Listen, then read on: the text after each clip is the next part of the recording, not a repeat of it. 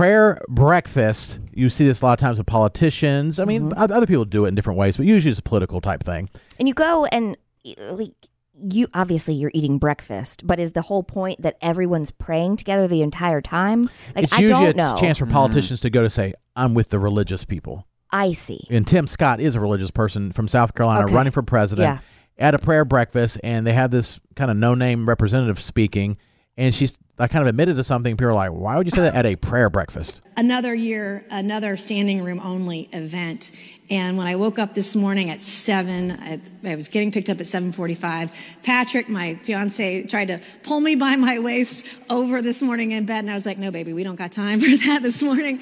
I got to get... And all the Christians in the room are like, my gosh. I would be in shock. Like, are you serious? Like, why are you talking about it now? Why are you talking about that? And basically she's saying sex before marriage. Well, Also that too. Yeah. Yes. Oh, but they're not married? No. Fiancé.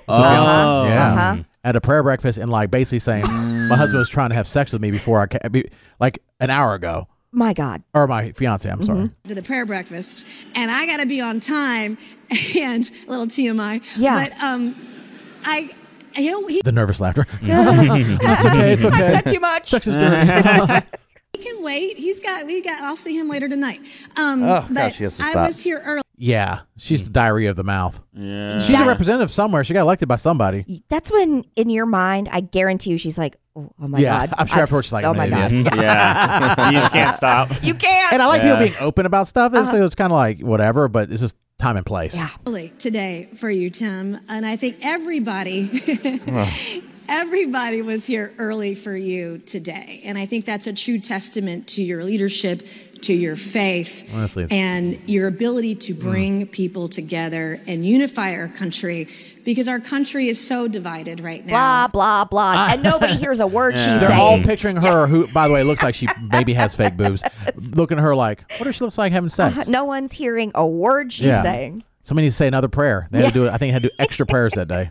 The prayer breakfast. Can we just hear it again? Just Yes, the awkwardness. Yeah. Another year, another standing room only event.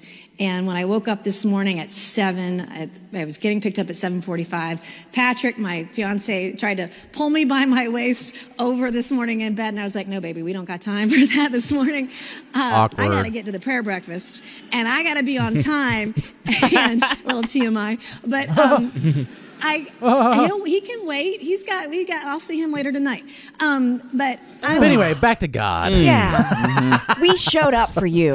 Here we are. I gave up sex for you. You're so powerful, I quit my bone time. That should be his campaign ad. Yeah. But she didn't, though, because she's going to then go home and see him. Right, back to the hotel Yeah, to get it in, yes. literally. My goodness.